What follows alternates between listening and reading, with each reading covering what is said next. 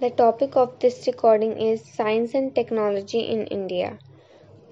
After independence, Jawaharlal Nehru initiated reforms to promote higher education and science and technology in India. The Indian Institute of Technology, also known as IIT, conceived by a 22-member committee of scholars and entrepreneurs in order to promote technical education, was inaugurated on 18 August 1951 at Kharagpur in West Bengal by the Minister of Education Maulana Abul Kalam Azad. More IITs were soon opened in Bombay, Madras, Kanpur, and Delhi, as well as in the late 1950s and early 1960s. Beginning in the 1960s, close ties with the Soviet Union enabled the Indian Space Research Organization to rapidly develop the Indian space program and advance nuclear power in India, even after the first nuclear test explosion by India on 18 May 1974 at Pokhara. India accounts for about 10% of all expenditure on research and development in Asia, and the number of scientific publications grew by 45% over the 5 years to 2007.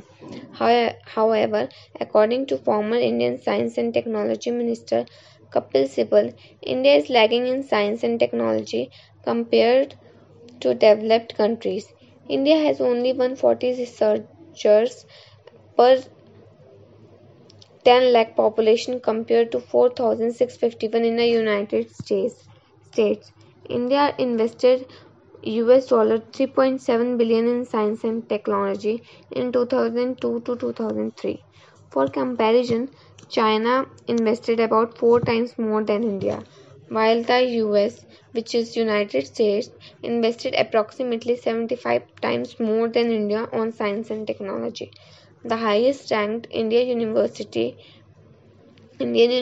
for Engineering and Technology in 2014 was the Indian Institute of Technology Bombay at number 16. Natural science ranks lower. While India has increased its output of scientific papers fourfold between 2000 and 2015, overtaking Russia and France in absolute number of papers per year, that rate has been exceeded by China and Brazil. India papers generate fewer cities than average, and relative to its population, it has few scientists.